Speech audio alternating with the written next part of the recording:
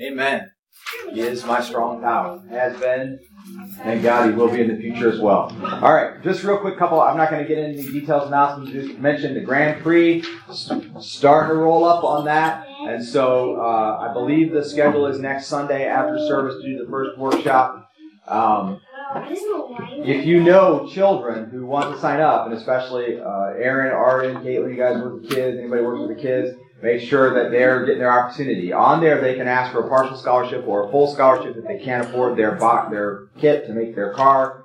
But we want to give them opportunity. If they can pay for the $6 for the car kit, which comes with a block of wood and the parts to build it. Okay? And so that's getting rolling, and then the actual event is December 18th, and I'm kind of excited about it. Looks like it's going to be a lot of fun. I intend to try to make a car. I haven't done that in a real long time, and so I think it's going to be fun. So I may make something that looks kind of like a car. I don't know if it'll roll fast or not. Maybe it'll be kind of cool looking. Maybe it won't. I don't know. We'll see. All right? So everybody's welcome to do that and join in. But if you're an adult and you're going to make a car, you can't race against the kids, obviously. You just have to be there primarily for the showing off your skills or being in a goofy contest or that kind of thing, okay? And then pray for Amalia and, really the Hartleys. Carson is now sick. He's got the stuff that some other people had last weekend. And so people apparently shared it around a little bit. And so he's got it now. And they're not here, obviously. And those of you who helped with furniture, and that includes some folks online, because I know there are people helping with furniture.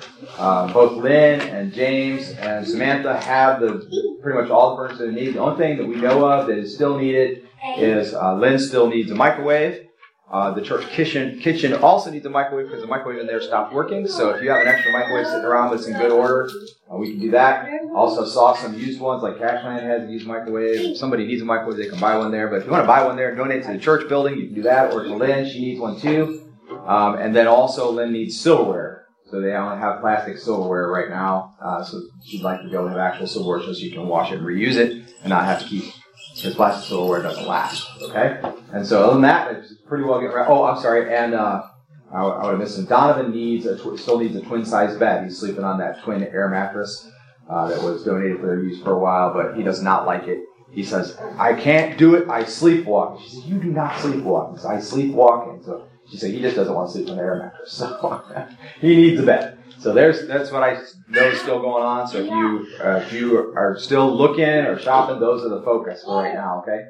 And then there's one more thing I was going to say. I'll pray for Brother Tony and Sister June, leaving Wednesday to go visit family in Mississippi.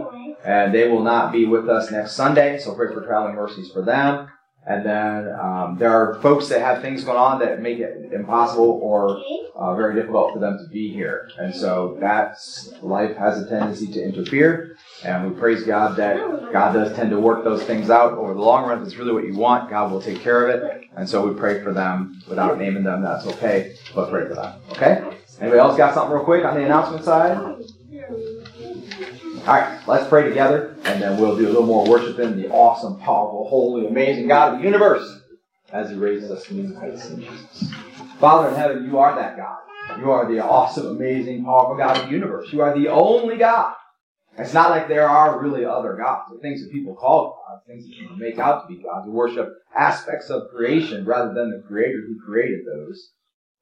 Father, we give You all honor and glory and praise, asking You to draw out of us some kind of praise and worship today that will honor You the way You deserve. Given where we've been, what we've done, even now maybe where our minds and our hearts are, Lord, it's hard for us to just unleash ourselves, open up, and to let flow the praise that is written on the walls of our hearts about how awesome You are. And so I'm asking You, Lord, to rebuke those things. Rebuke things that distract us, tempt us. Cast out any evil spirit that we may have brought into this room with us. Lord, Satan be gone. Let this place be simply about You during this time. This is Your geography. It all is really. We know it's contested, that the enemy would like to be in charge, and he cannot.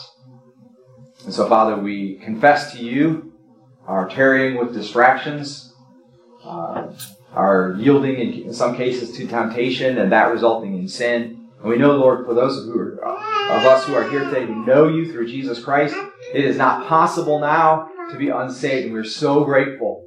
But for someone who might be here today who does not know You through Jesus, they're not saved. And yielding to those temptations then equals sin, equals death. And Lord, we confess our weakness and our need for healing and salvation. And we're grateful, thankful that Your Son gives. We thank You for those of us who've had great blessings this week.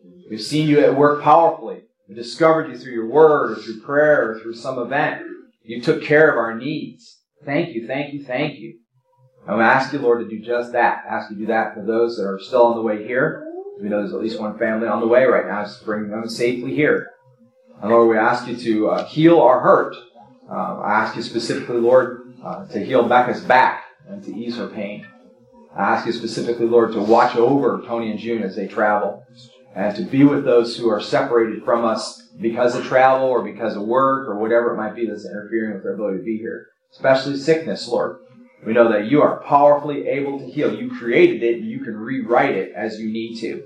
And so we ask You, Lord, to do just that. That even now as we're praying, Your presence would powerfully alter the circumstances of those amongst us and those who can't be amongst us who are suffering for whatever reason. To lift them up.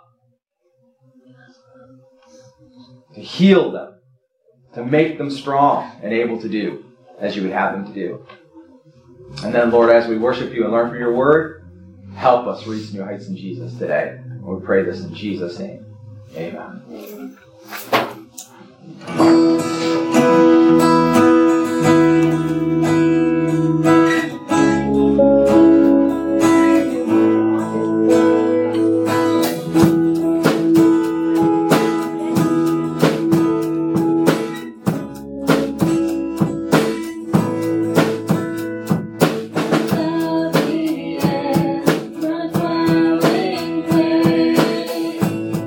Oh Lord Almighty.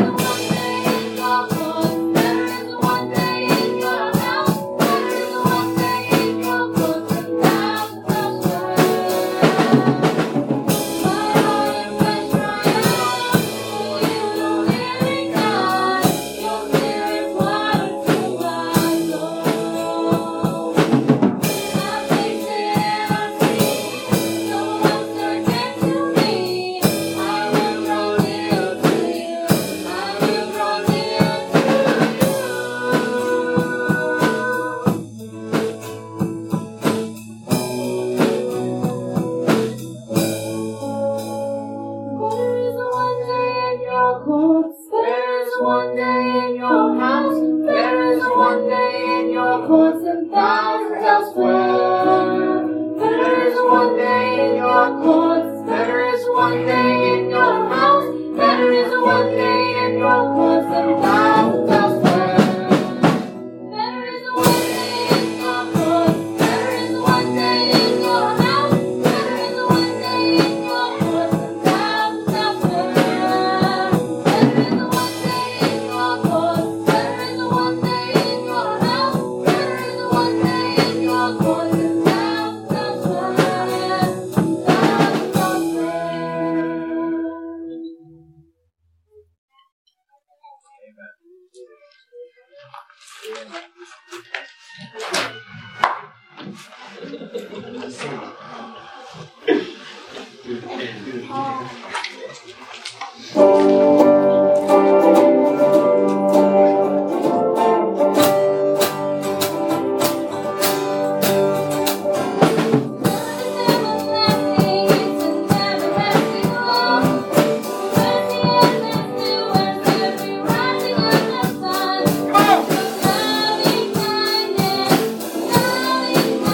Talk about Jesus!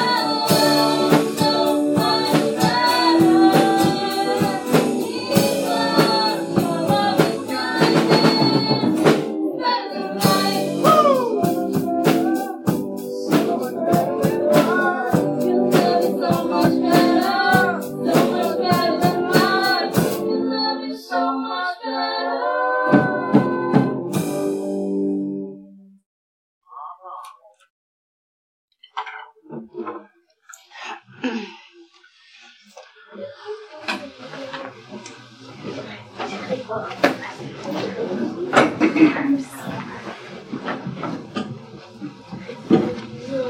you make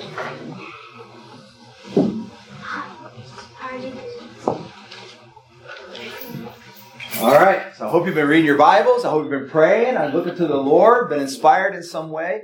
It's interesting that when we talk about the word inspiration, you trace it back through the word that's translated inspiration. The Bible's talking about God breathed. So when you had that moment in time, you go, whoa, what was that? Pay attention to that. Think about that. God is trying to get your attention.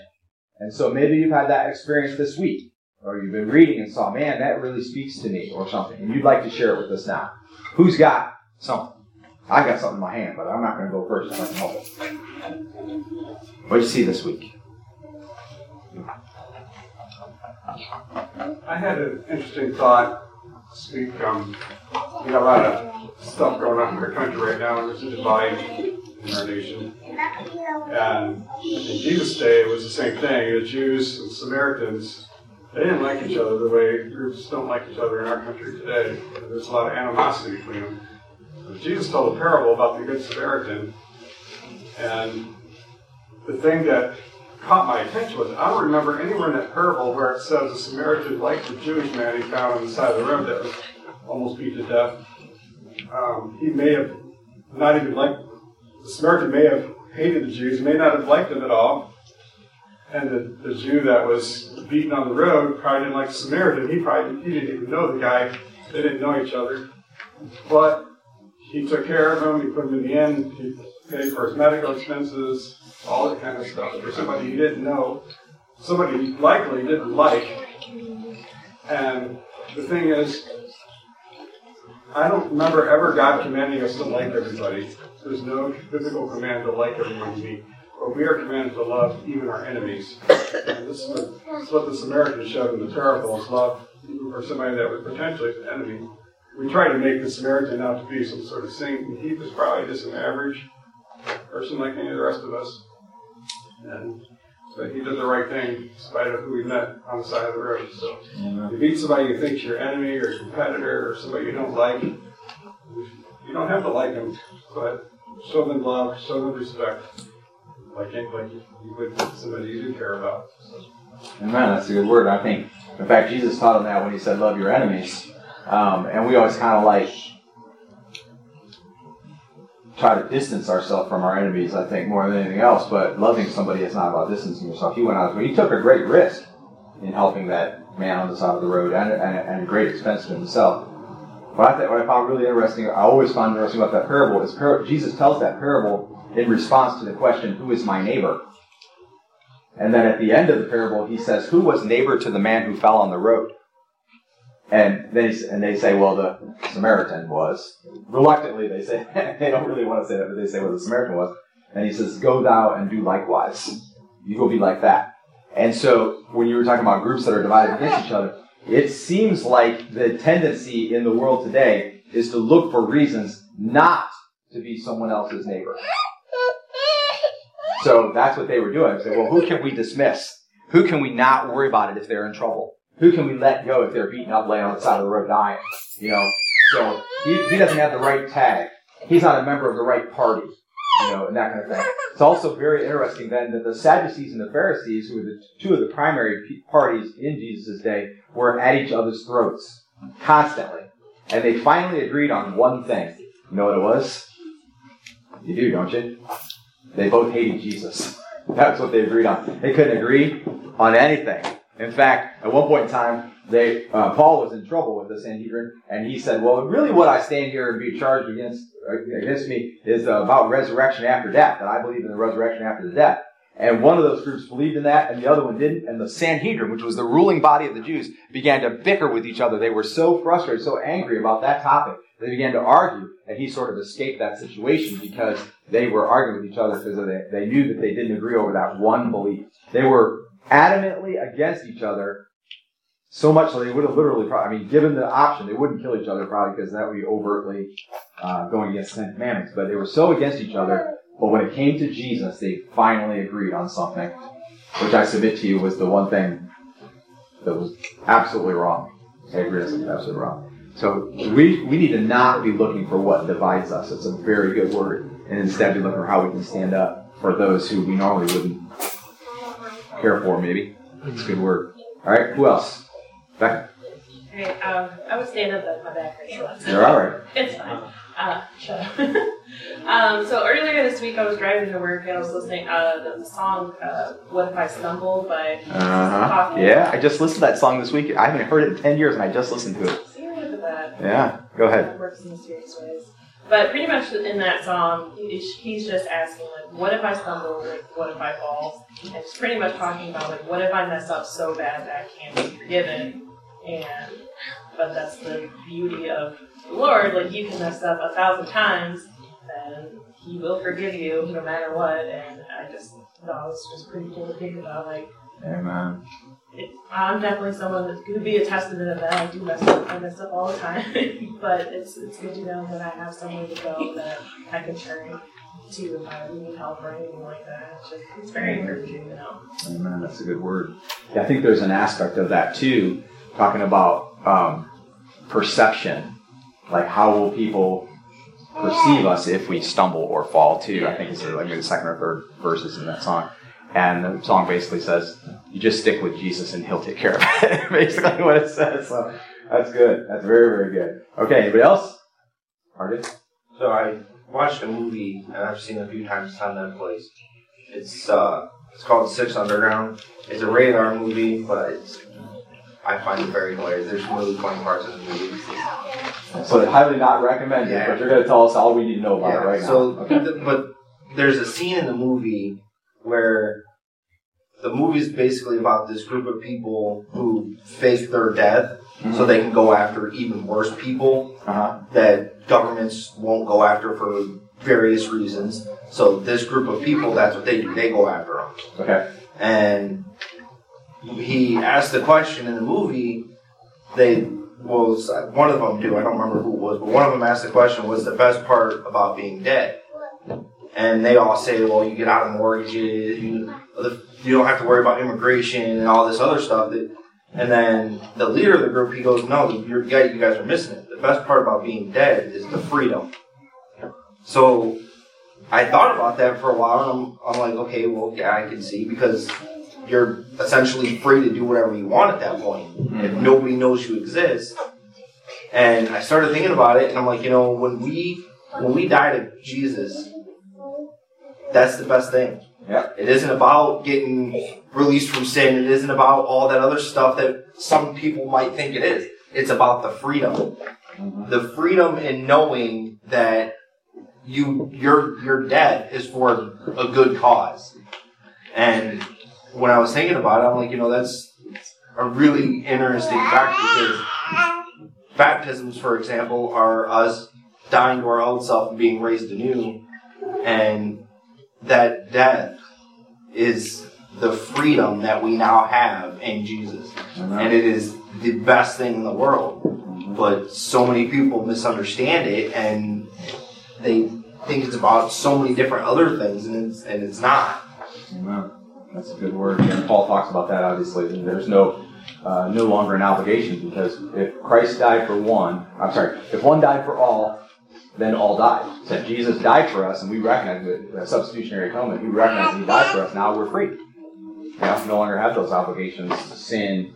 And He also, Jesus actually taught while He was alive that whoever sins, sin is his master. You may think like you're getting away with something, but the truth is you're not getting away with something. If you sin, it becomes your master in your life, because you got to cover it, you got to deal with it. You might do it again. The temptation's gonna be stronger, easier to slip next time to do it. And it's like that's the way sin is. And in fact, He told them that was so true that the Jewish people were around us in John 8, and He told them that Abraham was not their father. They said, "But Abraham's our father. No one's ever ruled over us." And He says, "Whoever sins is their master. You die, you get free." Right? You die and you no longer have that master anymore. Now, even like if you have died in Christ and been born again, then even if you sin, which is kind of what Becca was talking about, even if you sin, then you can repent and come back. And even if I lie, I'm not a liar now. Right? I was a liar before I got saved. But even now, even if I lie, that doesn't make me a liar. It just makes me a Christian, born-again believer who's doing something stupid, that I shouldn't be doing. It's a contradiction with who I am. It doesn't become attached to me. And that's awesome. That's I don't know what the word is for that in theology, but it's powerful. Okay?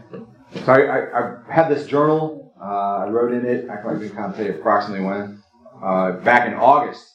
And I wrote this little comment, and it's in amongst all kinds of other things that had nothing to do with it, and I just happened to bump into it as I was looking through for something else. And the quote is this, and it comes from somebody else, and I didn't write down his name, but the simple things of life itself will remind you that life is alive. And I was thinking about that, and I said, okay, so what do you like? What do you like to do? Right? And you say maybe you like ice cream. And you go get ice cream. And for a moment while you're getting ice cream, there's this surge of energy, this good positive feeling, right? Maybe you just like to spend money. And for a moment while you're spending money, there's this positive surge, and that's why it's so addictive, right? All these things, sweet foods, money, drugs, sex, loud music even can be that way for some folks. I mean, all kinds of things that you can go, oh, I need that good feeling, and you chase after the good feeling. But in that moment when that's happening, those feelings will remind you that life is alive. And for dead people who have not been born again in Christ, right? Because that's what it says. We were once dead in our trespasses and sins. That's Ephesians 2. We were like that. And so for those people, that is the best taste of life. That is the best energy of life they're ever going to get. They're for a moment they enjoy themselves. That's why you get thrill seekers, right? That's why you travelers who travel all the time and want to travel all the time. They're always looking for everything that people go after. That's the best they're going to get. For us, we now have life gifted to us by Christ after He died with us, then we gave our lives over so that now we can live for Him. And in so doing, now everything, even bad things, right? So, I'll never forget, this is years ago now, but the night that Sherry and I came home and we found out that her grandfather had passed away. Becky Mack's grandfather passed away this week, by the way, so be in prayer for her. But we found that out, and we just sat together and cried. Now, not broken or destroyed, whatever, we just cried because he was a big deal to us. He was a great man. We loved him, and he had all his issues and whatever. And he truly got saved probably about 6 months before he died by his profession. But the point is, we just have to, and that sorrow, that experience had a life to it. It had something good to it. It was, I remember tons of bad things, right? Like getting cussed out or yelled at or whatever. And those experiences now, they have a hint of life to it. But how do you think it feels when you're dead and the good things of life give you that taste of life, but the bad things of life remind you that you're dead? It's hopeless. You're drained. And that's why people will do really foolish things. They'll hurt people or hurt themselves or say things that hurt people or whatever after experiencing something bad, because they're there. They're in that moment recognizing that they're dead. But if they don't know Christ, they don't know what that's like. And if you do know Christ, then if you start to act like that after something bad happens, you go, wait a minute. No, wait a minute. I shouldn't be like that. And you repent, and hopefully you turn back to Christ, and He refills, and He brings great joy. But it's the simple, just that it exists, the simple things of life, the little pleasures. You see all kinds of things about it on the internet, all over the world, in books, everything. The little pleasures of life are everything. You hear the saying, stop and smell the roses, right? The smell of a rose is a beautiful thing. The color of a rose is a beautiful thing. Everything but getting pricked by a thorn about a rose is a beautiful thing, literally. And so stop and smell it. Enjoy. It's all about enjoyment. But the truth is, even the bad stuff, when you're a Christian, even the bad stuff can be like that if you get your head in the right place and you realize that Jesus is working through that to do something amazing. When you're dead, everything just reminds you that you're dead. When you're alive in Christ, everything, even the bad stuff, can be a source of joy as you realize God is going to overcome this. God is going to use this for my benefit. Anyway, thought I would share that little piece. Deacon Tony Brister, Would you pray for us as we transfer, do a little more worship? Offering. Don't forget, by the way, the Christmas offering, 100% goes to international missions, is underway. There are envelopes up here if you want to get an envelope. We've got about 15 left. Put a little whatever in that. And in the month of December, we will look at this prayer guide. But if you want to now, you can do that. Pray for folks who are serving around the globe, sharing the gospel. Brother Tony. The Father, Lord, thank you for this day. Thank you for that we are just a small part of your church that's around the world. It's just a small little church joining in unison with other churches throughout the world that are gathered worshiping you today. So thank you for that. Thank you for those that came. We're here for a reason. We came from different homes, from different parts of the city. You brought us together for this moment. So we just ask you, Lord, to come amongst us. Let us hear what you have to say. Help us, Lord, to be focused on you. Be able to pastor as he a little bit will preach from your word, and Lord, that we will get something from that. And, thank you, Lord, for these experiences that we've shared, the inspirations. Thank you, Lord, that you were always there. Thank you for Jesus, that's our advocate, to you, Father, to the go-between, where we are, as Becky kind of put it, we are all our screw-ups. And we thank you, Lord, that you forgive us. And just ask you, Lord, to be with this service today. Be with, as we pass the offering plate, be with the tithes, be with the offerings, Lord. Thank you that we can do that. Thank you that everything you have given us is all a blessing from you. Let's ask you, Lord, just to bless a little portion that we give back. So just ask you, Lord, to be with us today. In Jesus' name I pray. Amen. Remember to receive the offering plate into your hand and pass it to the next person so that it's the same as if we all gave all that's in it.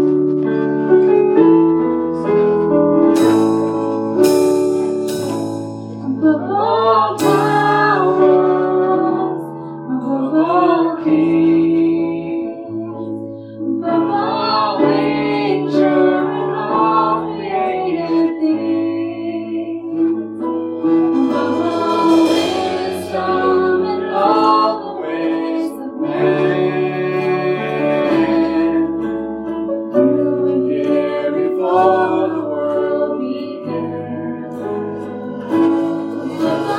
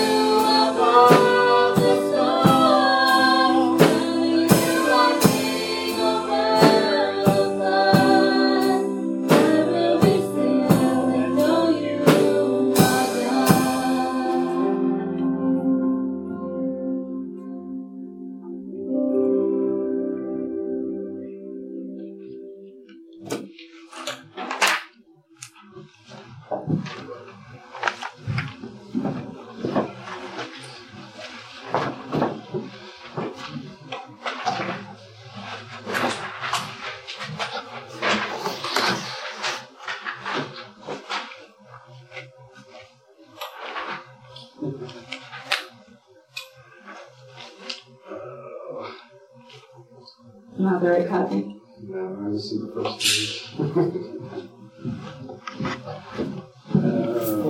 And now, Pastor Dan with an inspirational minutes.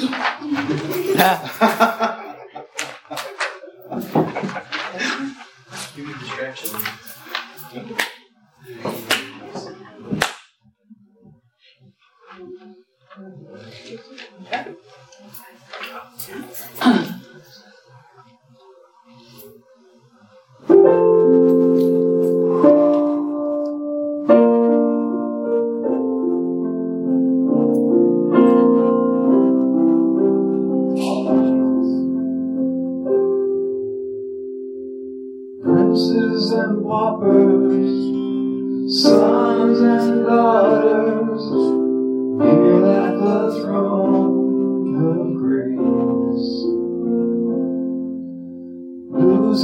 and winners, saints and sinners, one day will see His face, and we'll all bow down.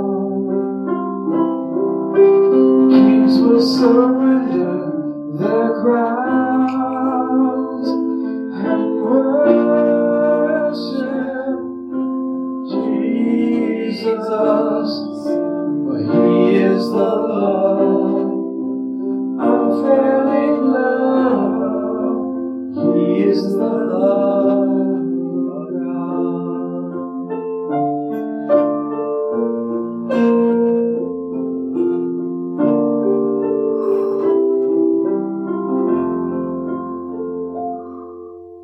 Summer and winter, mountains and the rivers, whisper the Savior's name. Awesome and holy, friend to the lonely, forever His love will reign. We'll all bow down. Kings will surrender their crowns and worship Jesus, for He is the love, unfailing love. He is the love of God. He's the light of the world, Lord of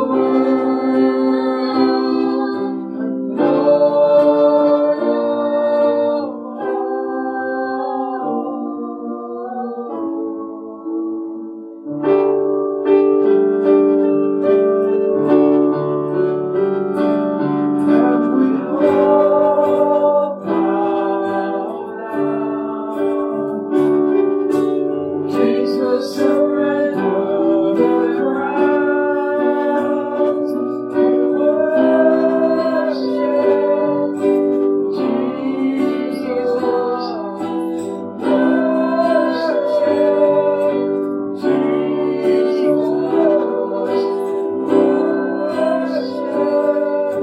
Jesus. Worship Jesus. He is the love, unfailing love. He is the love of God.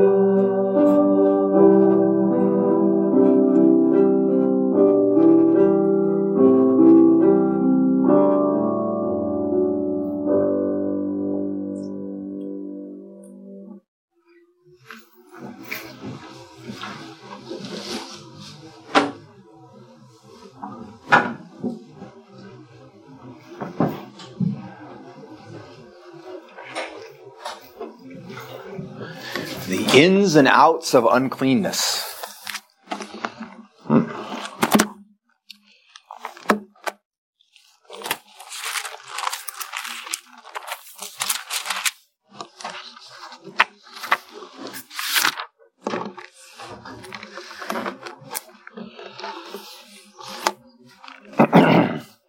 So before we get started, I just want to kind of share with you as adults in the room, and we'll make sure the kids are leading the classrooms get it as well. Next week's service will be a thankfulness service. So it'll be focused around the theme of thankfulness or thanking God. And so if you could bring something next week to share, and it could be anything at all on the theme of thankfulness. It could simply be a psalm reading if you want to read a psalm, and it don't matter if we have a couple people read the same psalm or something like that, but anything you would like to share concerning thankfulness, that would be ideal. I will prepare a short sermon because I am thankful for the opportunity to preach and that God uses me to do this. But the focus is the bodies. We're going to have the opportunity to be thankful. And so hopefully we'll have that built into next week's service. All right. Back on task. So last week we were in the book of Matthew chapter 15, and we stopped short of verse 15. And that 14 it said, "And if a blind man guides a blind man, both will fall into a pit. And that took us to the end of the sermon or the end of the message I felt like God was bringing last week. And I said, maybe next week we will start in verse 15 and we will talk about, because Peter then goes and asks him to explain what had happened. And I said, maybe we'll do that. And I began to write over this week a sermon series, which I now believe that God will have me do after Thanksgiving, entitled How to Make the Naysayers Right. And I got the first sermon in that series pretty well written. It was about 90% done. And the Lord said to me, nope, we're going to go to Matthew 15:15, as we had talked about possibly doing. And now that's where we're going. So maybe give me a little hoot or a holler and go with me to Matthew 15:15. Amen. Somebody, Miss Chris, is watching us online right now. She's hooting or hollering in her apartment. She might still be hooting or hollering because she only hoots or hollers once when she's here. But when she's there, there's nobody else. So she can do it as much as she wants. All right. Matthew 15:15. I'm going to jump right into the text, and then I will do a little introductory thing before we go to the points, okay? So that's the structure of the day. First the text, then a little introductory, and then the points, and then the conclusion. 15:15 through 15:20. And Peter, you know who he was, disciple of Jesus, followed Jesus around, answered and said to him, explain the parable to us. Now, I would be remiss if I didn't mention to you that that verse right there is translated a little bit differently depending on which translation you have. There's a couple of them in here. There's a reason why that's true. Because there's a confusion about what Jesus is being asked to explain. So there really is no parable per se, right? The two things that kind of come before it, one is where he says, and if a blind man guides a blind man, both will fall into a pit. But pretty much everybody agrees that's not what he's asking about. What he's asking about was what incited all of the problems with the Pharisees and the Sadducees and the scribes and so on who did not like what Jesus had said, what they were getting upset about. And that is what Jesus goes on to explain. And so whatever Peter's heart was, or whatever he said, whatever he asked exactly, what did he mean when he said explain the parable, Jesus explains to him the statement that incited the Pharisees and the Sadducees. That got them so upset. That's what he's going to go on to explain to him. So it's happened recently in our lives. We've seen it a few times where you pray one thing and God seems to give you something different than what you prayed for. Sherry was flying back from Delaware on Wednesday and racing to the airport to catch her airplane, and she said, oh God, please, let me make my flight. I don't want to be stuck here in Delaware for overnight or something. And she got to the gate and she missed the flight in Delaware. But there was a lady there and she said, what is your home destination? Her first flight was going to fly her first to New York City, or to New York, was it New York City? To New York City, and then home to Detroit, and then she'd have to drive home. And she said, my end destination is Detroit. And the lady said, oh, well, the next flight leaving out of this gate is going to Detroit. And the flight captain or whatever happened to be there. And she said, can you get her on that flight? And he said, well, yes, I can do that. And he got her on that flight. And then not only that, she said, I don't like to sit against the window kind of cramped in there. And she gets a little claustrophobic because she's all kind of stuck in there and amongst people. And he gave her a good seat with nobody next to her and plenty of foot room. Not first class, but next best thing. And so while she's praying to get on the flight, God did not answer that prayer, but answered the prayer. What she really wanted was she wanted to get home. And he flew her directly to Detroit, and then she drove home, and she got home about an hour to an hour and a half sooner than she would have, and she didn't have to go through New York City airport. So whatever Peter was asking Jesus is the whole point. Whatever Peter was asking Jesus, what Jesus goes on to explain to him is what really is important to us. All right? So different translators there have explained the parable to us, or another one says explain the saying to us, or explain what is meant by the saying, things like that, depending on which translation you have. The most literal way to say it from the Greek over to the English is explain the parable to us, but technically it's not a parable, right? Okay. Verse 16 says, and he said, are you still lacking in understanding also? So Jesus now very strongly scolds Peter. There's a word here, which again, this is translated a little bit differently depending on your translation. There's a word here that is asunetas, and basically the a means not, and the sunetas means understanding or intelligent. So what Jesus basically asked or Peter is, are you still stupid? Or are you still without understanding or without intelligence?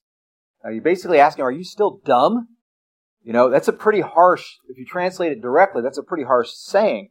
So are you still lacking in understanding also means they didn't get it.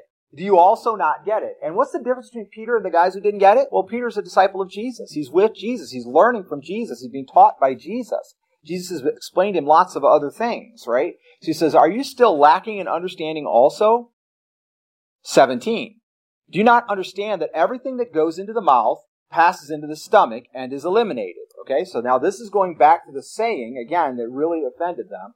They asked, why don't your disciples ceremonially wash their hands before they eat, which is part of our tradition? And he challenged them about their tradition and basically said, well, you teach in traditions, but you're not living the law of God. You're not living for God. Your heart is far from me. Your lips say, yeah, Jesus, or yeah, not yeah, Jesus, but yeah, God and God's teachings, but your heart is not for God.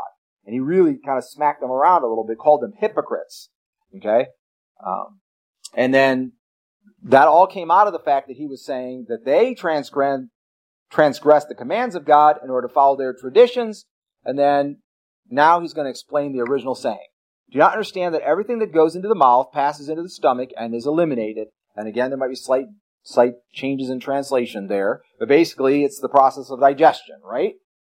But, he says, the things that proceed out of the mouth come from the heart, and those defile the man. So that word there, defiling, is uncleanness. It means not being able to be used by God. So in other words, simply put, there are things that you can say, there are things that can come out of your mouth, because they must originate in a heart that is not godly, not in a godly place, they then make you unable to be used by God. An example of this might be, for example, that you hurt somebody with your words out of malice, anger. It could be slander, gossip. It could be they hurt you and it's revenge, right? And then you try and go and sing worship to God and nothing really has happened in between. And just plainly put, God will not take those words of worship from you. You have made yourself unclean. Now, there is an easy solution for uncleanness, right? But it's easy because somebody else did a lot of work. It's not easy because we don't have to do any work, or because we've already done the work, but it's easy because Jesus did a lot of work to get that solution. And we'll talk about that later. Do you not understand that everything that goes into the mouth passes into the stomach and is eliminated? But the things that proceed out of the mouth come from the heart, and those defile the man. Realize the goal, if not what's actually already true, is for your regenerated heart, the newly created heart in you, reborn in Christ, to control your mouth. That is the goal, at least. And when that goal is not fulfilled, then you will speak from your own flesh, your own irritation, your things that are not godly, and those things too will take up root in your heart. Verse 19, he says, for out of the heart comes evil thoughts, murders, adulteries, fornications, thefts, false witness, and slanders. Now, Mark tells the same story that we're reading here, and Mark puts this list in different order, and he actually adds some things, which tells us two things. First of all, remember that the book of Matthew was written largely to Jewish people. Okay? So there were the Jews who did not necessarily understand Jesus. They weren't buying into Jesus. Matthew is sort of a polemic or an argument for why Jesus was the Jewish Messiah, how they could know that beyond a shadow of a doubt. And Matthew has a stronger than most Jewish background. Okay? Stronger than most of the disciples. So he has rearranged these in the order of the Ten Commandments. So they would have had the Ten Commandments memorized. He had the Ten Commandments memorized. And it doesn't matter the order in the Greek. When a person says the order doesn't matter unless they are trying to emphasize something. And clearly all of these things are bad. So he's rearranged them in the order of the Ten Commandments, which is the way that a Jewish audience would have expected them to be. Why would you list them in a different order than the Ten Commandments? We're going to list sins, you'd list them in the order of the Ten Commandments. The second reason, or second thing that we can learn out of that, is that it really doesn't matter what's on the list, does it? I mean, it does, but it doesn't. All the things on the list are evil. They are wickedness. They are things against God. For example, murder is on the list. Jesus said in the Sermon on the Mount, Jesus said that if you've had hatred in your heart toward your brother, or anger, either one, in your heart toward your brother, that is the same as murder, right? So it doesn't matter that anger in your heart toward your brother is not on the list, because murder is the same. Also, if you go to James 2, you know that whosoever keepeth the whole law and yet offends in one point, he is guilty of all. And so it could have just been murder on the list. Or it could have just been adulteries on the list. Or just fornications on the list. And if you're a fornicator, which means if you're using sex in an improper way, then you're literally breaking the law. And in becoming a lawbreaker, you are guilty of the entire law. We have to stop judging one sin as worse than another as far as it comes to salvation. They are all equally bad. We've got people out there who say they're living for the Lord Jesus Christ, but their pet sin is okay. God's forgiving that. But then when it comes to somebody else sinning against them or sinning in their presence, that's not okay, and they get all up in arms about it. If you're going to get up in arms about something, get up in arms about the thing that you're doing that you should not be doing. The chiefest of all sinners, for me, is me. Right? Paul said that. My sin is chief of all sins. For you, your sin is chief of all sins. Right? Jesus said it this way. Why would you try to remove the speck from your brother's eye without first removing the beam from your own eye? Right? That's paraphrased, but you get the gist of it. Deal with what you're dealing with, because those things come out of an evil heart. And you don't want an evil heart, because it'll take you where you don't want to wind up. So he says, out of the heart comes these evil thoughts. We'll come back to that phrase in a second. Murders, adulteries, fornications, thefts, false witness, and slanders. Right? Out of the heart. Do we know what all those things are? You know what it is when you murder somebody, including you to be angry, right? Adultery involves when there is a marriage relationship and sex is misused outside that marriage relationship somehow. Fornications is any misuse of sex whatsoever. That would include pornography. It would include, I'm checking the room, that would include masturbation. It would include anything like that, right? Any misuse of sex, fornications. Thefts, stealing, taking something that doesn't belong to you, stealing time, right? Tricking somebody into giving something that they wouldn't otherwise give. That's all thefts. False witness is perjury, but it also means speaking untrue facts about others. And then slanders, speaking something bad about someone. Notice there can be a difference. You could say something good about someone that isn't true. That's a false witness, even if it's good. If you say something bad about something, even if it's true, it's a slander. Right? You don't have a reason to say, if that person is a saved being, they are a holy heaven dignitary, they're going to heaven one day, and you're talking bad about them, you got a problem, because you're going to answer to God for that. So be careful talking to others, bad about others, even if it's true. Right? Now that restriction does not exist between married couples. If you want to sit down with your wife, talk about frustrations you're having with somebody else, that is not gossip or slander, because you're considered one being. But other than that, you should not be talking to your kids, your friends, whatever. You should not be spreading stories. Now, during prayer requests, we talk about what we're going to pray for, but if your heart is in the right place, that's not gossip. Right? But if your heart's all about, hey, let's talk about who did what bad and they're having this problem and yeah, they're getting what they deserve, that's your heart. That's just gossip. It's not prayer requests. Right? So, bottom line is all these things. Now, back up for 1 second to the idea of evil thoughts. Strange on the list, isn't it? Doesn't fit the Ten Commandments. Doesn't show up a lot in Scripture at all. Right? They're there. It's there, but it's not a ton. Jesus doesn't talk about evil thoughts a ton. The idea of evil thoughts, then, is that, in the way this is written in the original language, is that these evil thoughts foster all of these other things. So what Jesus is saying is there is a natural progression or a flow. From the wickedness of your heart flows evil thoughts that then translate into, and he gives us some examples, but any wicked behavior. Right? So he has given us the chain reaction of how I do bad things. Starts with a wickedness in your heart, goes through your mind and forms an evil thought, which you then act on. Anybody here ever have an evil thought that you didn't act on? Absolutely. Right? Happens all the time. I've had evil thoughts about suicide. I've had evil thoughts about murder. I've had evil thoughts about stealing. I've had evil thoughts about lying. And I'd love to say that all of those things only happened before I was saved, but that isn't true. Evil thoughts happen.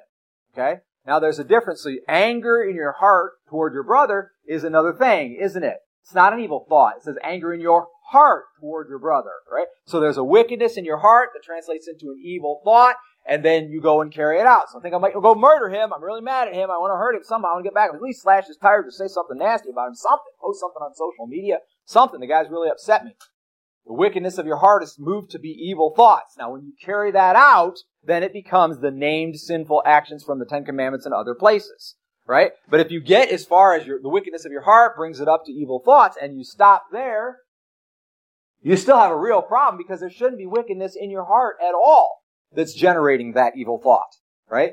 Not if you're saved, not if you're born again, not if you have a regenerated heart, right? So the goal then, the battle, if you will, is in the mind, from hopefully your regenerated heart, not your wicked heart, right? Now you can have a regenerated heart, you have that thought, and you go, that's stupid. I don't know why I even thought that. That's happened to me a number of times. I've gone, oh, I just had a weird thought. That's a weird thought. Like I would never think that. And it didn't come out of my heart because I know that's not my heart. And so then I just can dismiss it, right? And my heart is too strong to even give that thought a place. And it's disconnected.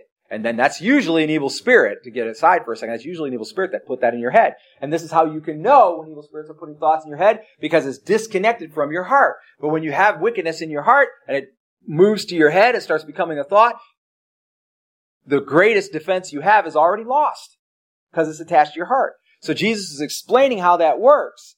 And then he says, so when that stuff proceeds out of your mouth, and you can even say, and many theologians think that he was basically saying this, that your actions then will not be wicked and evil because you have, say it this way, you've already breached every safety line that there was. Your heart was wicked, generated a wicked thought.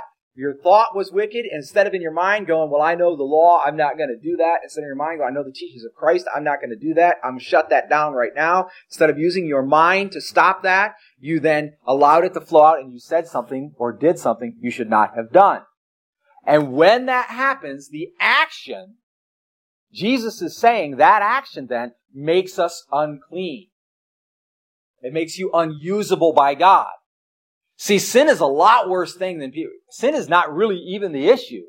Sin is just like the wages of sin is death, right? But sin is so bad, spreads, affects everybody, etc. We always kind of belittle it a little bit, but it's so bad. If you sin willfully out of a mind that formulated that thought, out of a heart that had an anchor of wickedness in it, you become unclean, unusable by God. That's what Jesus is saying. And truth is, they should have already known it. And that's why Jesus said, what, you still don't get this? All right, then we got just verse 20. These are the things which defile the man, he says. These are the things which defile the man. But to eat with unwashed hands does not defile the man. To eat with washed hands was the tradition that they had put in place. Is it a bad thing to wash your hands before you eat? No, it's actually a good thing, right? It's good for your health, whatever. But it was the tradition that they had put in place. So they saw lots of things that were designed to protect them in Scripture. They then added the tradition of ceremonially washing your hands before you eat. And then they said, well, if we must ceremonially wash our hands before we eat, then eating with unwashed hands must make a person unclean toward God. And Jesus says, no. Let me say it simply. No matter what tradition you start, no matter what rules you set for yourself, if you break those rules or traditions, they will not affect your relationship with God in the least. You cannot create a road that God is not master of. It is not possible.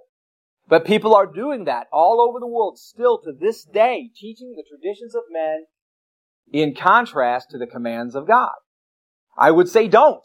Don't do it. Don't set rules that are just... So we have, for example, I'm just going to be real plain with you for a moment. If you're in this room and you're a follower of Lord Jesus Christ, I am quite certain that by now you know that reading your Bible, praying, and spending time with God is an important discipline. Actually, it's several important disciplines, right? I know you know that's important. Okay? I also know, if you're a parent in the room, for example, that you know your child cleaning up their toys after they play is important. Or doing their household chores is important. Or doing their schoolwork is important. Those are important things, right? And what will happen is this. Parents will go, get your room cleaned up. I said get your room cleaned up. Get your room cleaned up or I'm going to whip your butt. Get your room cleaned up or you're going to be grounded for a week. Get your room cleaned up or no more electronics, right? We've got all the punishments in place for all the things that our kids are supposed to do. And you could apply these very same things to yourself if you don't have kids. We have all the set rules. I'm not going to do that if this, right? Where are those things for Bible reading? Where are those things for scripture memorization? Where are those things for worshiping God? Why don't we say, you will worship God, at least for our believer children, right? I get it. If your child doesn't know God, then it might be a little bit harsher road. But at least for those who are claiming the name of Christ, where are the rules to punish for that? You do understand that if it's a command of God that God has said, spend time with me, if it's a command of God that God has said, spend time in my word, that God, our Father, will punish us if we do not do what He commanded us to do. God will not punish you for not cleaning your room. You say, but James 4:17 says, for him that knoweth to do good and does not do it, to him it is sin. And your parents told you to do that, so now you're not honoring and obeying your parents. Congratulations. You are now playing the exact game that the Jews were playing with the Ten Commandments. Is it wrong? If a parent tells a child they have to clean their room and the child doesn't do it, are they not honoring and obeying? Yes. They're not honoring and obeying their parents. Yes. But it is no more significant in any way, shape, or form than the commands that Jesus and the teaching that Jesus gave us while He was alive, that we are supposed to be learning from Jesus daily. Stop coming up with 41 things that we have to do, and let's get right down to what it is that we're supposed to do in Christ. And those are the important things. But everybody gets so worked up, right? The guy that cuts you off on the expressway that might just bring you to road rage, drop it. Forget it. He could be an idiot. He could be rushing to the hospital because his wife's having a baby. It doesn't matter what the reasons are. Just drop it. Put away from you all anger and malice. Put it away. Drop it. Realize that what the world needs is Jesus. Take Him with you everywhere you go. And every time you see somebody, I'm going to say it plainly this way, every time you see somebody who's acting like an asunitas believer or an asunitas non-believer, then you bring Jesus into the circumstances and teach them what that's supposed to be like. You know, you're going through some of what you're going through because you're not honoring God. Do you know God? Yes, I do. Do you believe in Jesus? Yes, I do. Have you had a born-again moment? Well, have you read John chapter 3? Do you know what that says? There was a moment in time you were lying in the sand where you began to live for Jesus and Jesus alone. Oh, no, I've never done that. Oh, would you like to? We can do that right now. Oh, yes, I've done that. Okay, well, then I see you saying, yes, you've done it, you're living for Jesus, but I see that you're following some kind of teachings other than what Jesus teaches. You've got some rules, or what are you reading in the Bible? Oh, I don't really read my Bible much, but I did one day last week. What? Okay, so you clean your house, you wash your dishes, you do your laundry, you pick everything up, you encourage your family members, you spend time, you watch TV, you do all of those things, but you don't read your Bible, the very words of life, the story of creation, God's history. We have the very same hypocrisy in us sometimes that they had in them, and Jesus was pointing that out. And Peter, God bless him, was trying to understand. And Jesus' immediate response was, do you not understand? And then that brings us into then our points for the day. The first point that I want you to see in there that really hit me hard was that Jesus expects you, me, He expects us to learn and grow and understand Scripture. There are people in this world who are in their 20s. They have autism, serious learning disability, something like that. They struggle with reading. I ministered to a woman at the Life Station this week who cannot read at a third grade reading level. She cannot do it. She has dyslexia, which was never diagnosed when she was in school, and they just kept letting her go on and on and on and on, and she never learned to read proper. So she can't read her Bible. She can't read one of my books, which there's a chapter in there that speaks to exactly what she's going through, and I was hoping she could read it, and eventually I will read it to her. If it comes to that, if I continue to minister to her, I will read it to her myself, or I would just explain to her what it says. You don't have to be able to read. Hang on. Even if you cannot read, Jesus expects you to learn and to grow and to understand His teachings. Do you not understand that when the New Testament was written, Jesus was already dead, risen, started the church, and gone to heaven? Peter is here being chastised while Jesus is alive. Peter does not have the Holy Spirit of God. He's not sealed, regenerated. He's not born again. He has not become a Christian like you and I. And Jesus expects him to learn the teachings of Jesus, to grow in them, and to apply them.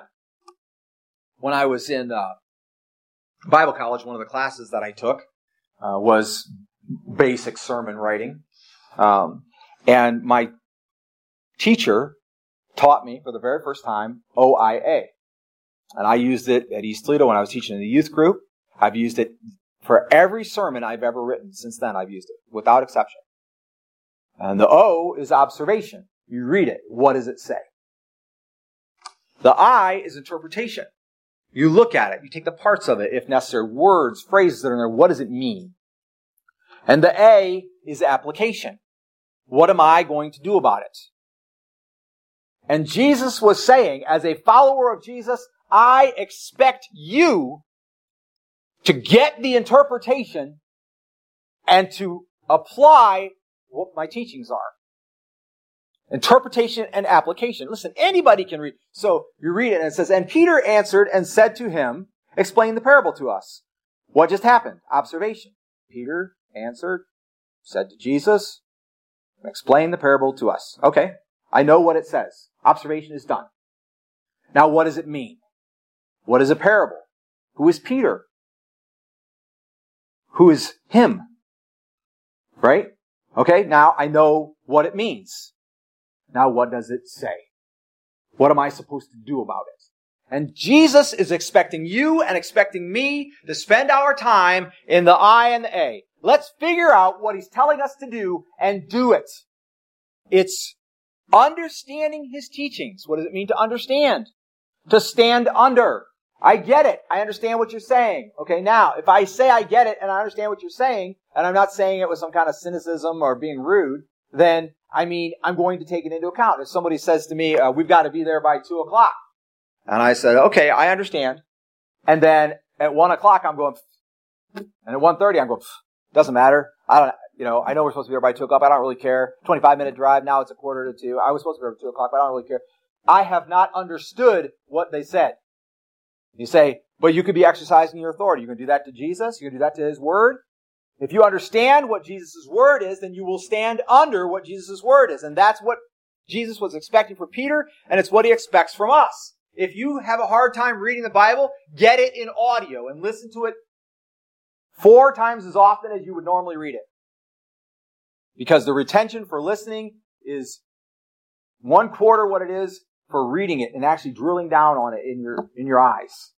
So listen to it 4 times as often as you would normally read it, and eventually you will get it.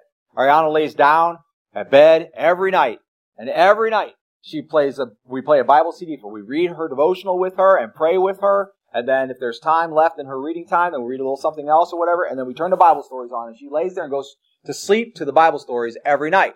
Now, they're not literally scripture, but they're the stories of the Bible told. So the other day we were talking, you'll like this, I think. It'll tickle you a little bit. And we were talking about it, and she said, oh, that's like that story where the 3 guys went in the furnace, and they went in there, and there was another guy in there. And I think he might have been Jesus, but he was definitely like a son of God. At least an angel. He was at least an angel. And I said, and can you tell me any more about that? And she said, the one guy's name was Shadrach, and the other guy's name was something like Meshach, or something like that. And the last guy's name was Abed, something. And I'm like, Shadrach, Meshach, and Abednego. I'm like, she's getting it because she's listening to it. Her reading level is not 3rd grade, but she's listening to it over and over and over again. I would encourage you to do the same if you have trouble reading it. And then it doesn't stop there. I said, so what does that story say? And she said, well, they trusted God. They would not bow down to that false god. And because of that, they got thrown in the furnace. And because they trusted God, God took care of them. And I said, so what are you going to do about that then? What should we do about that? And she said, well, we just got to trust God with everything. It's OIA.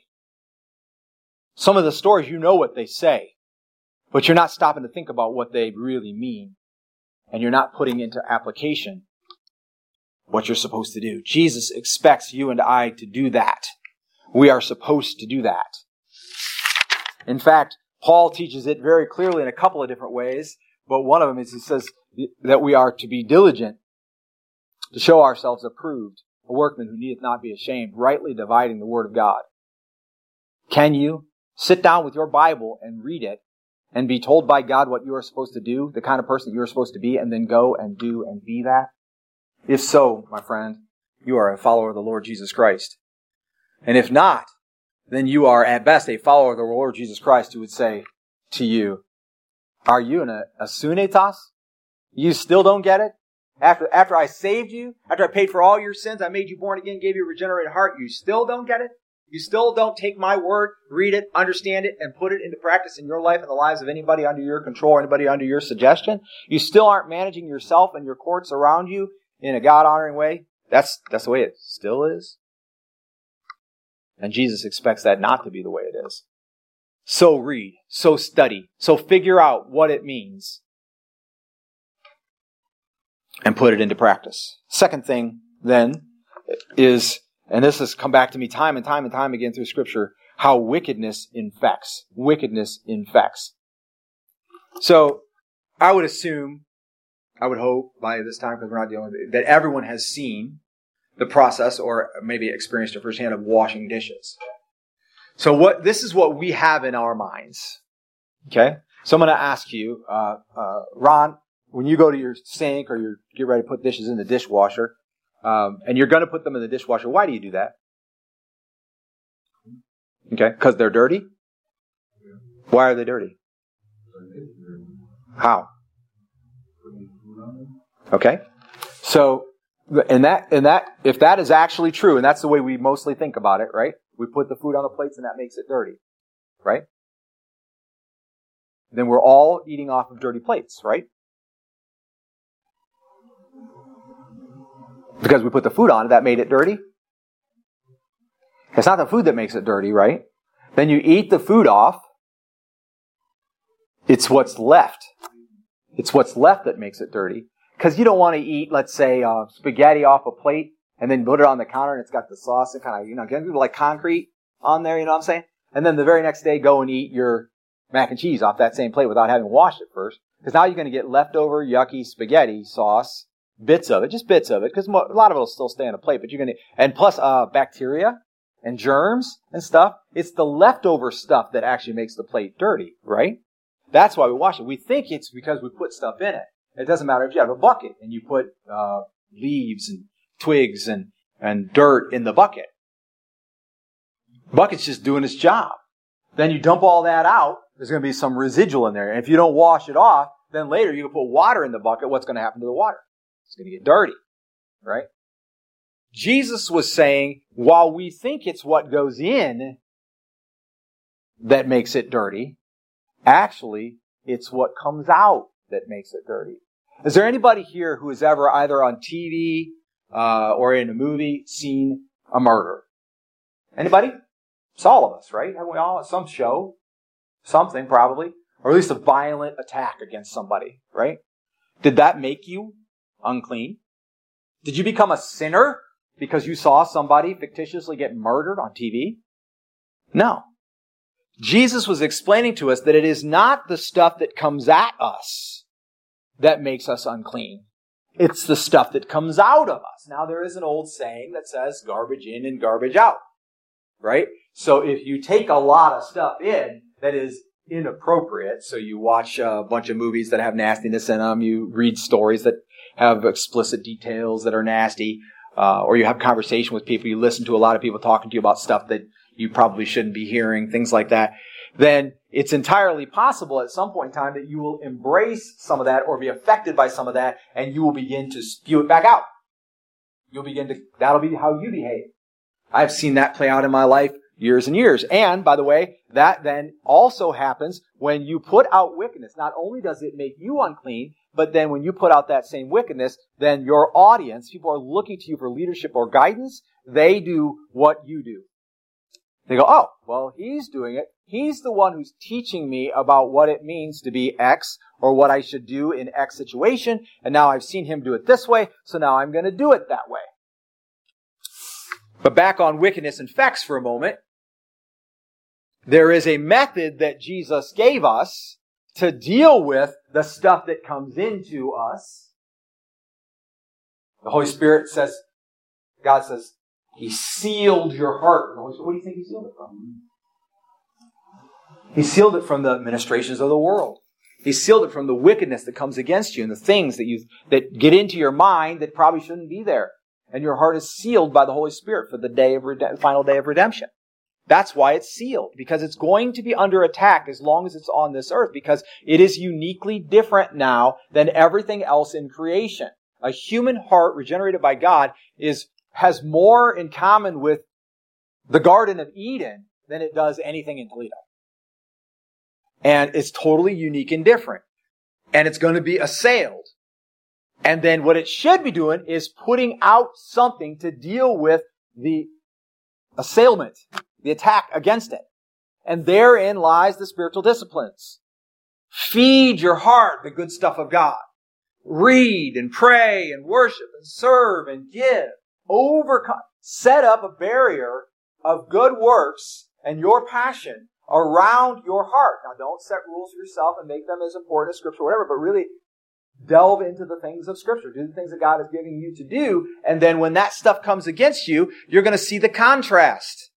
So if you can manage just a few times to love your enemy, just a few times to come back with a gentle word when somebody is mean to you, just a few times, just manage it a few times, and then see the results of that, the effect that it has on you and the effect that it has on them and the situation. A gentle word turns away wrath. That's an observation. That's a reality. So when somebody comes to you with opposition, you come back with them with a gentle word, and it'll pretty well fizzle. There are a few exceptions where the person will be insulted because you've behaved nice toward them. And if you're picked on because of that, or they come against you because of that, then God will take care of you. Right?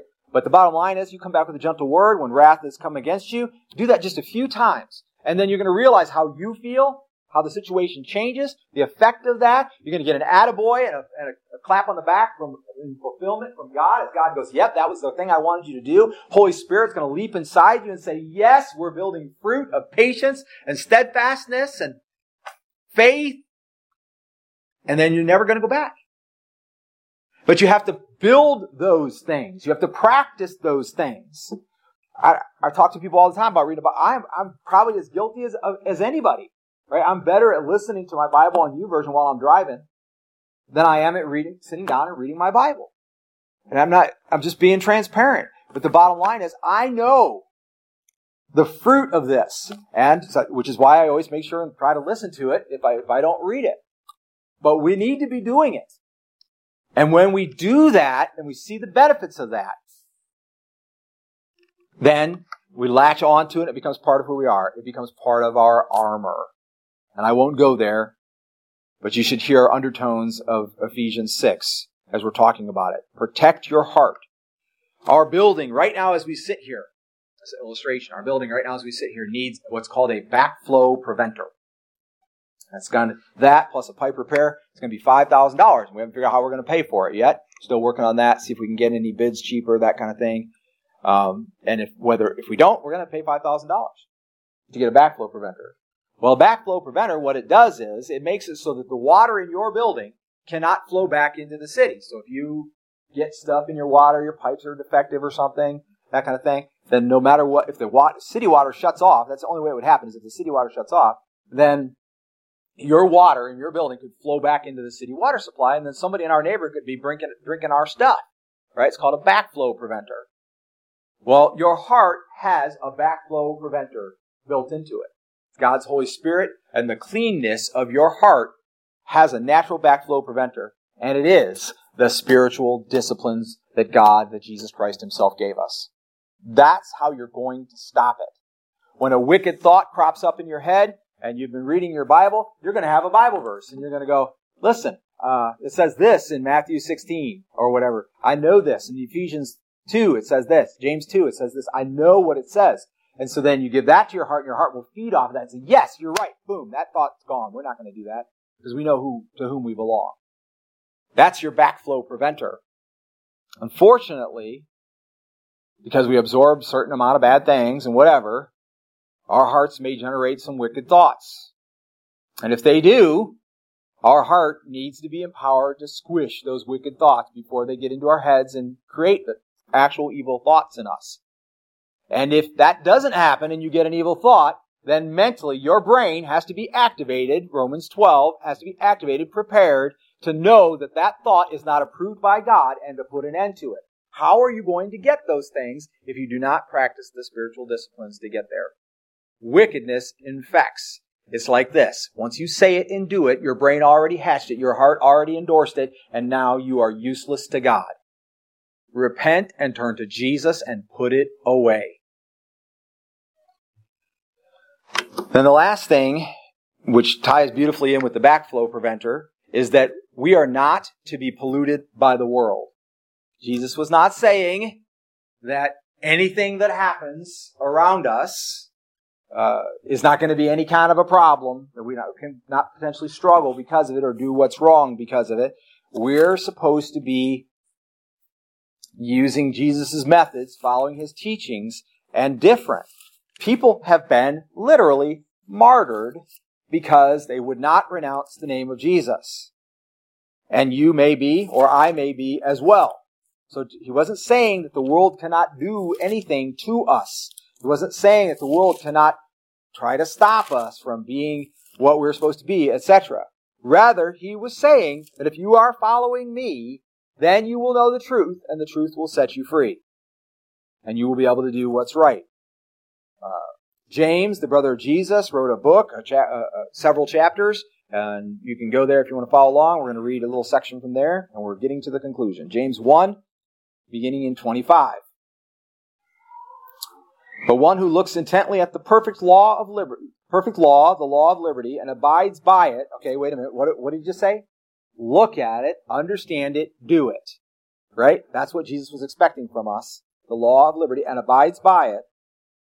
Not having become a forgetful hearer, but an effectual doer. Don't just listen, but put it into practice. This man shall be blessed in what he does. God will speak well and make good things happen for the person who does that. Observe it, understand it, stand under it, live what you've heard. If anyone thinks himself to be religious, and yet does not bridle his tongue, but deceives his own heart, this man's religion is worthless. So you can say you're following God, but if you keep spewing venom, keep saying things that are not right, that's coming out of evil thoughts of your mind. You can't really say anything without thinking it first. It's maybe simultaneous at best, but it just flows out, and that's coming from your heart. This man's religion, a religion is how a person comes to God, or how they think they're coming to God, is worthless. Then he goes on to define, he says, this is pure and undefiled religion in the sight of our God and Father. So this is what God wants you to do. To visit orphans and widows in their distress. In other words, put into practice the love of God that he has taught you. And to keep oneself unstained by the world. Which means exercising your backflow preventer, your spiritual discipline, to stop the stuff of the world from infecting you. Wickedness infects. Nobody put anything out there that would infect you unless they first perceived it, conceived of it in an evil heart, translated it to an evil thought, and then put it out there. So the things that people are doing that God would say are wickedness, they're not just somebody's flippant idea of what will be entertaining. Those movies, the horror movies, things like that, where people have to saw off their arm, whatever, that's not just somebody's, this will be fun. We'll just try this. No, but everybody knows it's not really real. It'll just be fun. It'll freak people out. They'll go watch it because it's exciting, whatever. It's not just somebody's flippant idea. It's not just some nifty thing that someone created. It came via an evil thought, via a wicked heart. Now you can say, no, they don't mean for me to sin. Nobody thinks I'm actually going to. You can say whatever you want. But the bottom line is, if you don't do the work inside you, then when you experience the wickedness that comes out of somebody else's hearts through their evil thoughts and out into the world, you too will be infected. That's the bottom line. People went to see the movie, The Passion of Christ. Did you know that there was a woman who had a heart attack and died watching Jesus be crucified during watching The Passion of Christ? In a movie theater. She was so moved emotionally, so affected internally by the crucifixion of Jesus that she had a heart attack and died. in the movie theater. Movie theater cleared out. She just didn't get up and go. She went by herself. They found her in her seat, dead.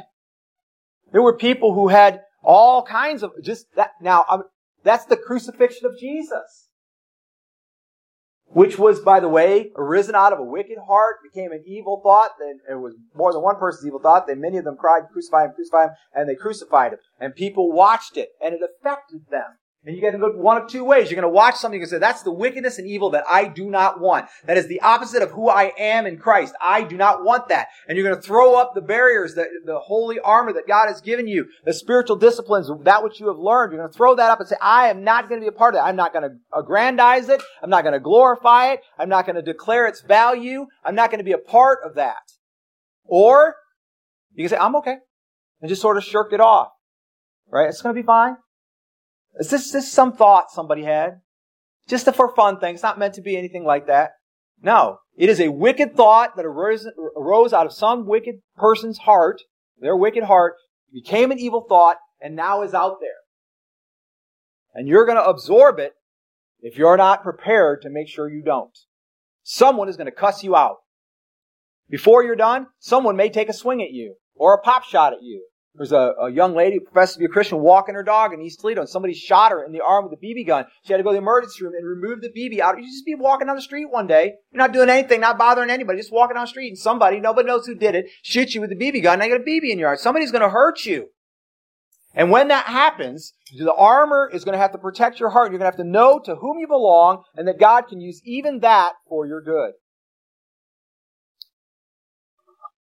And that brings us to our conclusion then. I'll recap the points briefly. Number one, Jesus expects you to learn and grow to understand, which means to interpret and apply His teachings. Number two, wickedness infects. And you have a backwash preventer, a backflow preventer in the spiritual disciplines to protect your heart, to make sure that you're not infected by someone else's wickedness, and to make sure that you aren't a part of the wickedness, that things don't come out of your heart, that flow through your mind, evil thoughts, and become wickedness that will infect other people. And then, lastly, we are not to be polluted by the world. Jesus was not saying that just because your hands are not, don't have to be ceremonially cleansed before you eat, doesn't mean you shouldn't wash your hands. And if you don't wash your hands, it doesn't mean you're spiritually unclean, right? But He's saying, don't be polluted by the world. Realize that all wickedness arises from a patch, at least, of a wicked heart through evil thoughts. And don't think, oh, it's just for fun, because it isn't like that. It came from a wicked place, and it can infect others. And then the conclusion is this. Jesus was asking His disciples to work and do as a disciple. And He's asking us the same. The truth is, the work of God is so much. Sharing the gospel, it's so important, and yet, just if you tried to share the gospel in one day with all the people that you're supposed to share the gospel with in your life, it's just impossible. You wouldn't be able to do it. Even if God sent them all to your door. The number of people that you're supposed to share the truth with about Jesus would line up around your block and into the next city. Because we have a job to do. We're supposed to go everywhere and teach the commands of Jesus. Teach them all things as I have commanded you, as part of Matthew 28, the Great Commission. And how are you going to teach them all things He has commanded you if you're not willing to study and learn and do the work to know all the things He has commanded you? And how are you going to teach them all things He has commanded you if you're not living out the things that He has commanded you? And how are you going to live them out if you don't figure out what they mean and apply them in your life?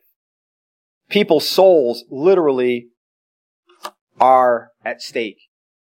Walk out and do as a disciple. Sounds easy on the surface. I read what Jesus told me to do. I interpret it best I understand it. You're only asked for your best understanding with Holy Spirit help. That's all you're asked for. And then you put it into application. That makes sense. Except I want you to look for just a moment about some examples in our society. I want you to think about the YMCA. YMCA started well over 100 years ago in London. Spread throughout the city as they had a high level of unemployment, and somebody was looking for a safe place for young men to go, get them off the street because they were standing on street corners all over the place, and get them things to do and places to sleep, and like that. And that was the idea. And a bunch of businessmen, bankers, etc., got together and they started the YMCA, and it began to spread throughout London. Now it's all over the world. Somewhere along the lines, they lost their Christian identity, mostly for money, probably, because they were partnering with a lot of people. And just about 15 years ago, the YMCA started an initiative. They hired a YMCA Christian initiative person in every city. Millions and millions of dollars being spent to, quote, put the C back in YMCA. Put Christ back in YMCA. It stands for Young Men's Christian Association. That's what it stands for. And they realized they had walked away from Jesus. All the good they were doing, they walked away from Jesus. Boy Scouts of America started as a young men's club, boys club, trail club, in Christian churches. Became huge. Just recently voted that transgender and homosexual leadership, including marriages, etc., all could be leaders. They combined the male and female, and they are basically saying there's no longer a gender identity. And so then there's this thing called Trail Club that's been started up, which is a Christian-based, basically does the same thing as Boys Club. And in 6 years, they now have 30,000 members or something like that. So it's growing like wildfire because they're still attached to Christian values. That Boys Club has walked away from their Christian start, their biblical start. And you say, but those thoughts, people just have those thoughts, and that's how they were made, or that's the way it is, and we shouldn't stand up against them. I can only tell you what the Bible says, what it means, and what we're supposed to do about it. That's all I can tell you. Beyond that, you have to decide, do you believe that's what it means? Do you believe that's what you're supposed to do? That's all we can do. And there are people that look at this, and I'm one of them, and say that way won't work. Jesus has a way. We got to go Jesus' way. And there are other people who go, well, our way is just about as good. Right? And it just goes on and on. People have lost Habitat for Humanity. Started as a bunch of churches, a mission organization that got together, and they're going to Christian build houses, volunteer Christian sources and whatever. And they got lots of volunteers from other sources. People rose up in their organization, and they became essentially a non-Christian organization. Still doing a lot of great work, don't get me wrong. They give away free houses to people who need houses. It's awesome, and build them from scratch. It's really awesome work, but they're not doing it for God anymore. God is not in the picture. It's not a Christian organization. So you can take any organization, and the truth is, I think this, if you'd sell it over into the hands of Satan, you could probably make it huge. If you take one wicked thought that people will resonate with, you can probably make it huge. I was sitting at the life station with a young man. No, he's not young. I take it back. He's probably like in his early 60s. And he said, I used to hate Rush Limbaugh. He said, I used to hate him. He said, I couldn't stand him, but I listened to him because I hated him. And I would sit and I would think about how stupid he was and all the things he was saying and like that. I'm not a fan of Rush Limbaugh, by the way. I think he was over the top on a lot of topics, but I think he was right about some things. But the bottom line, he said, now I realize that all the things that I heard from him were accurate, including this man who's sitting in the seat at the front of the life station was telling me, now I'm a racist. I actually think it's the right way to go. I'm like, no, that is not the right way to go. I told him flat out, I said, you cannot let hatred get a hold of your heart. He said, well, that's the problem. That's the mistake I've made. I've pretty much already done that. I bought into that teaching, and I've pretty much already gone there, and I can't stop now. And I said, you need to be born again. You need to be a follower of Lord Jesus Christ. That's the only way you're going to get free. And he did not accept Christ before he left the building. And the bottom line is he went out slaving away under hatred of people that are just ordinary human beings because he bought into what he perceives. I'm not even saying it's right. I don't know if Rush Limbaugh was racist or not, but he perceives that to be a teaching of a man who died. And he took it, and he sucked it in, and he began to hate people. And it's easy enough to do that. Be careful, because the wicked thoughts that come out of people will infect and they will change who you are if you don't have your armor on, if you're not ready. A lot of people are just all talk. I love Jesus and I want to serve the Lord. How many Christians have you known in your life? And I'm going to be really transparent and blunt with you for a moment. We've got a few in this room right now. You love Jesus. How much work do you intentionally do to spread the gospel, to share Jesus, to worship, to enact your spiritual gift inside the body? How much work do you actually do 7 days a week, 24 hours? Jesus, for whatever part of 3 years, never had a home, roamed around, often had nothing to eat, was attacked daily in the streets. They tried to kill him multiple times, but they couldn't until it was time. And then ultimately was crucified on the cross, whipped within an inch of his life, his bare bloody muscles on his back stripped every time he pushed himself up so he could exhale to take another breath, a crown of thorns embedded in his brow, and you can't be troubled to work 7 days a week for Jesus? If that's true, then you better ask yourself, Jesus died for you, but have you let it stand? Have you died to self and are not? He died for all, so that all died, and that all may now live for him. It's 2 Corinthians 5. We now live for Jesus. Not for your family, not for your hobbies, not for anything that's in your life, you don't live for any of that. The best food you ever had, I can't wait till I'll have that again. No, you don't live for that. You live for Jesus if you live at all. Some people are all talk. And then there's people who are work. They work. They're working like nobody else is working. But their work is not for the Lord. They're working a ton of hours at their job, making a ton of money or whatever, but they don't tell anybody about Jesus. They don't serve. They don't give. They don't surrender. They're not in the Word. They're not praying. They're not worshiping God except on Sunday mornings, and they don't even sing when we sing or in some other church. It's true across the world. There's a ton of people who are working their butts off. Habitat for Humanity. Boy Scouts, right? YMCA. They're all working their butts off. Billions of dollars spent every year to provide a home for people who don't have a home, to provide food, to provide a place they can come and swim and shower and clean up and learn about Jesus, except there's no learning about Jesus in it because there's no Jesus in it, because even though they've spent hundreds of millions of dollars, recently they released this topic and said, or this statement and said, well, we've been trying to put the C back in YMCA, but we're not making much progress. Because if you leave Jesus out, the only person that can put Jesus in is Jesus. You can't make a plan to do it. You can't spend money to do it. Remember this is the topic of uncleanness, right? If you go back in Leviticus, you'll read, now this is my final illustration, I think. Topic of uncleanness. If a woman was on her period, she was considered to be unclean. She could not go to temple and worship God. And before you think that was such a terrible thing, for them it was a lot about health and stuff. They didn't have a lot of ways to deal with it. And that was what God had said. But most women didn't have their period most of the time because they were pregnant most of the time because there was no such thing as birth control. Then you get married, you have sex, you get pregnant. So you're pregnant most of the year around, right? That's how it works. So you don't have a period while you're pregnant. A woman is bleeding, she's unclean, based on Leviticus.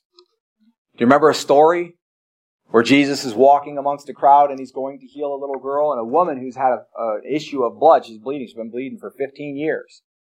If anybody's unclean from bleeding, it's her. She tried everything to stop it, she can't. And she sneaks up behind Jesus and she touches his robe because she says in her heart, if I could just touch his robe, I believe I'd be healed. And what happened? She was healed. And Jesus turned around and said, hey, somebody touched me. And the disciples are like, what the heck? Everybody's touching us. We're in this huge crowd of people. There's no room to move. No social distancing here. And she says, no, somebody touched me. And she fell down on her knees in front of Jesus. She says, I'm sorry, my Lord. I thought to myself, if I could just touch the hem of his garment, I could be healed. And she was healed. And he said, your faith has healed you. She was unclean. How do you get unclean? Just touch Jesus. Just go to Jesus. Just let Jesus be the one. Let him be in charge. So you said something you shouldn't have said, and it came out of an evil thought, came out of your head, came out of a wicked spot in your heart. Repent, turn to Jesus. You don't need anybody, just you and Jesus. Just go, Jesus, I screwed up.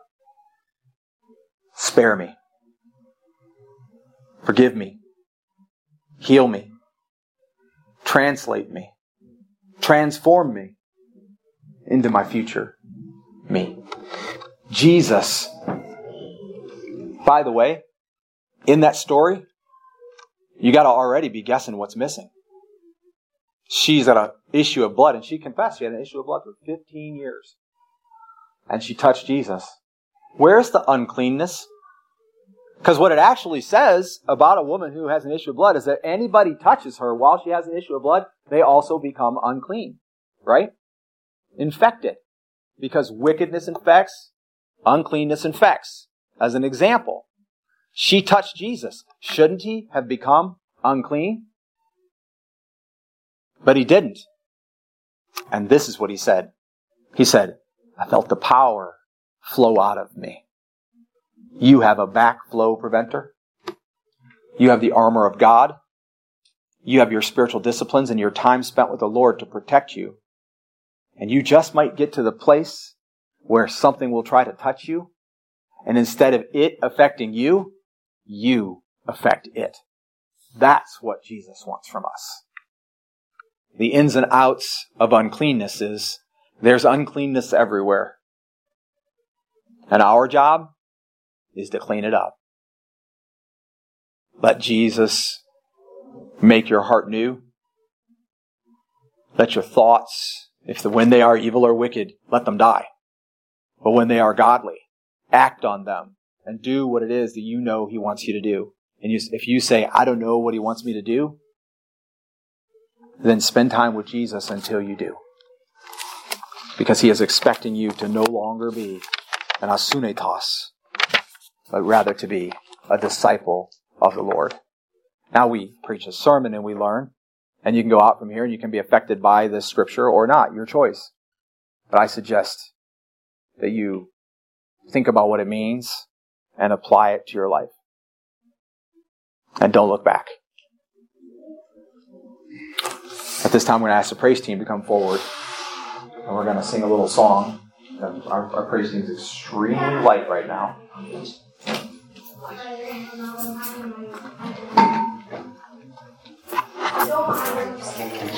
But we're ready.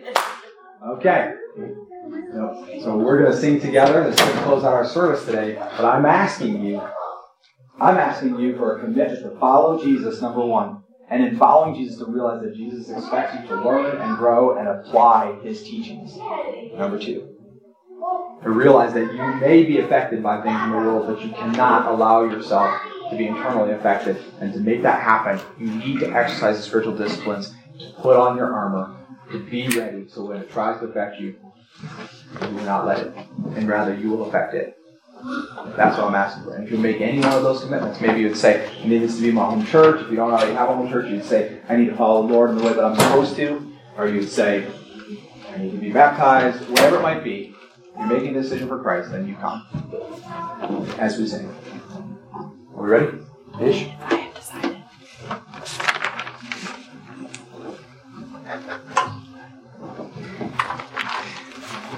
Okay? So if you're able to do so, would you stand? Becca will totally understand if you don't stand.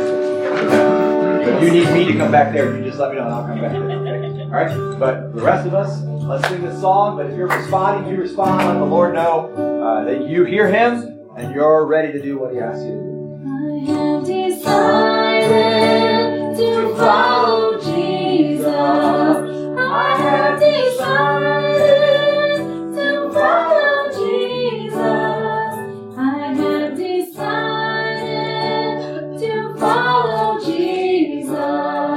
No turning back, no turning back. Though none go with me, I still will follow. Though none go with me, I still will follow. Though none go with me, I still will follow. No turning back, no turning back. My cross I'll carry till I see Jesus. My cross Hold on I'll your heart today. If you're here and you know that you've not given your heart to the Lord, you've not turned your life over, you've not drawn a line in the sand and said, this is me, God. Make me born again, change me, make me new. I'll live for you the rest of my life. If you've not done that, then you do that right now in this second. And if you have done that, but you know you've not been learning the meaning of and applying His Word, not been following the teachings of Jesus, then you repent and turn to Him today and say, okay, Jesus is the most important thing to me, and I'm going to follow what He tells me to do. And you make that decision publicly. Maybe you're here today to say, I need to be baptized as Jesus commanded, or I need to join a church, or I need help doing this thing that I know God's calling me to do. Whatever it might be, you respond on this next verse. I have decided to follow Jesus. I have decided to follow Jesus. I have decided to follow Jesus. No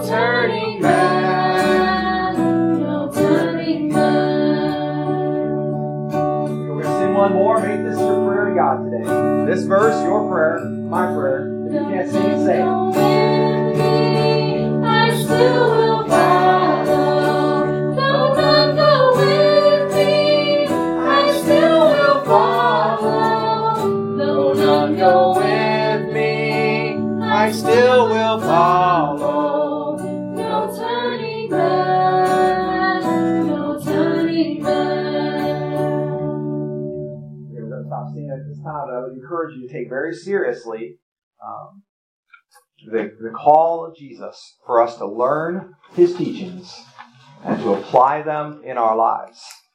He is not asking you to go to me or to somebody else.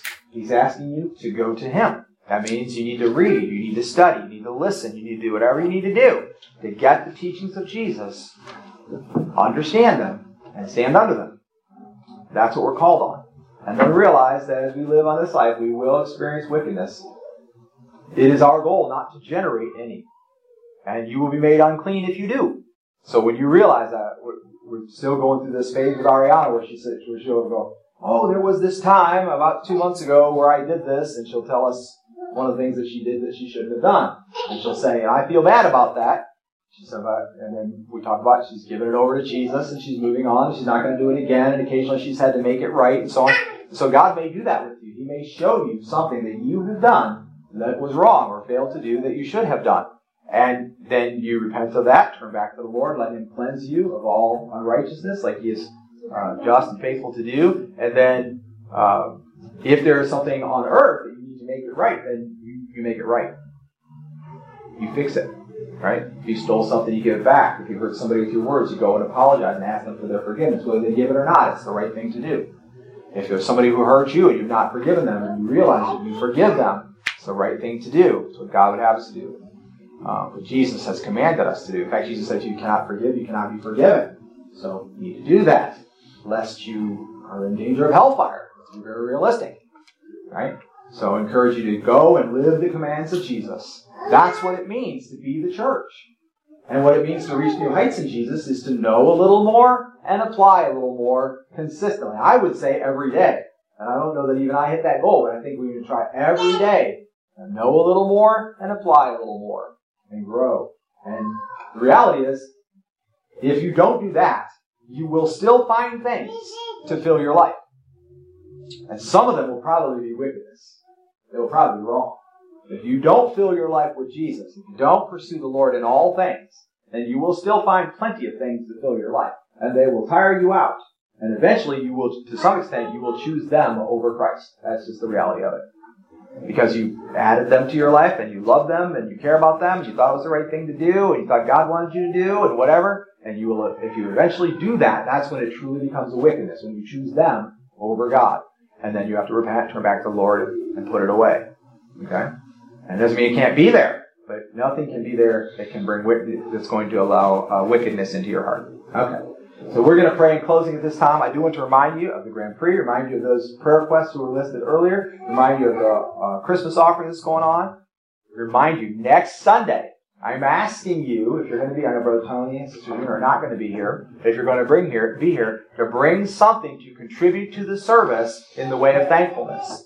If you can't think of anything else, bring a thankful heart and participate in all that we do. All right? But if you can make something, write something. If you're not going to be here, if you're online, Miss Chris is online, a couple others, if you're not going to be here, send it. Send it with somebody. Send it online. Post it on the Facebook page, whatever. We want to show our thankfulness. That is a thankfulness service. That's what it's all about. Remember to participate throughout the week in that. Old school hand turkeys. Old school hand turkeys. You can always make an old school hand turkey. And then write on each finger something you're thankful for, or each hand, or both. It depends on how many turkeys you want to make. Okay? All right. So we're going to pray in closing. I'm going to ask Brother Josh Mitchell to pray in just a second. Did anybody have a specific prayer request or concern or something that's in your heart you need to say before we pray? Last chance. Dad. Yes. Just pray for RJ's mom. She started a new treatment yesterday for her RA. Hopefully it works because it's getting worse, not better. Yes. Okay. I actually forgot to tell you this, and I don't know if Ron knows this, but my Aunt Sue got out of the hospital recently. She had a heart attack. And had that stent put in, and my Uncle Roger had a 95% blockage and had that stent put in. Wow. So Sue and Roger both. They're not too far apart in age, but she's the baby, isn't she? No, Sue? no, David was the baby. David. Sue's the oldest, and then Roger. Okay. So both had heart issues and both got stents put in. Wow. That's crazy. We'll be praying for them. Any others? Just remember Becky's family and her grandmother's taking this especially hard. Yeah, they were together for 60 plus years or something like that. So, I can't remember her grandmother's name. We just always call her Grandma. So That's okay. Becky's grandma, we got it. But she's taking this especially hard because the family is fighting. Like, oh, jeez. It is a terrible situation right now with the family fighting over money and stuff. Yep. You see how the wickedness just gets right in there. That's crazy. Yep. Man, that's bad. I had an aunt and an uncle who were married for over 60 years, and they really need to knock that off because she needs to be comforted a little bit in this time. My uncle passed away, and my aunt died, and on her death certificate, the official reason for death was broken heart. She died of a broken heart about 8 months after.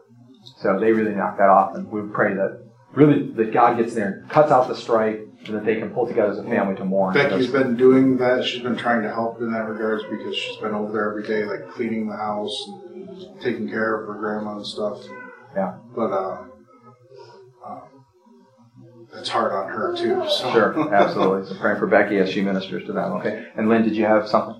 My mom is not doing well. She has to go to the hospital. She's having joint problems. Okay. Absolutely. What's your mom's first name? Teresa. Teresa. Mom's first name is Teresa. Okay. All right. Josh, would you pray for us then as we close? Dear Heavenly Father, thank you for bringing us all here today. We came here to worship you, the Creator God of the universe, and we confess that we don't always come up to where you want us to be. Every one of us in here can think of something that we lack in, that we need to build up to you. We thank you for being the Creator God and being in our lives. And we just ask, especially since I've already forgotten all the prayer requests, but you know what they are, and you will handle them in your way. And I thank you, Lord. I pray this prayer in Jesus' name. Amen. Amen. Thank you very much. Go ye therefore and be the church.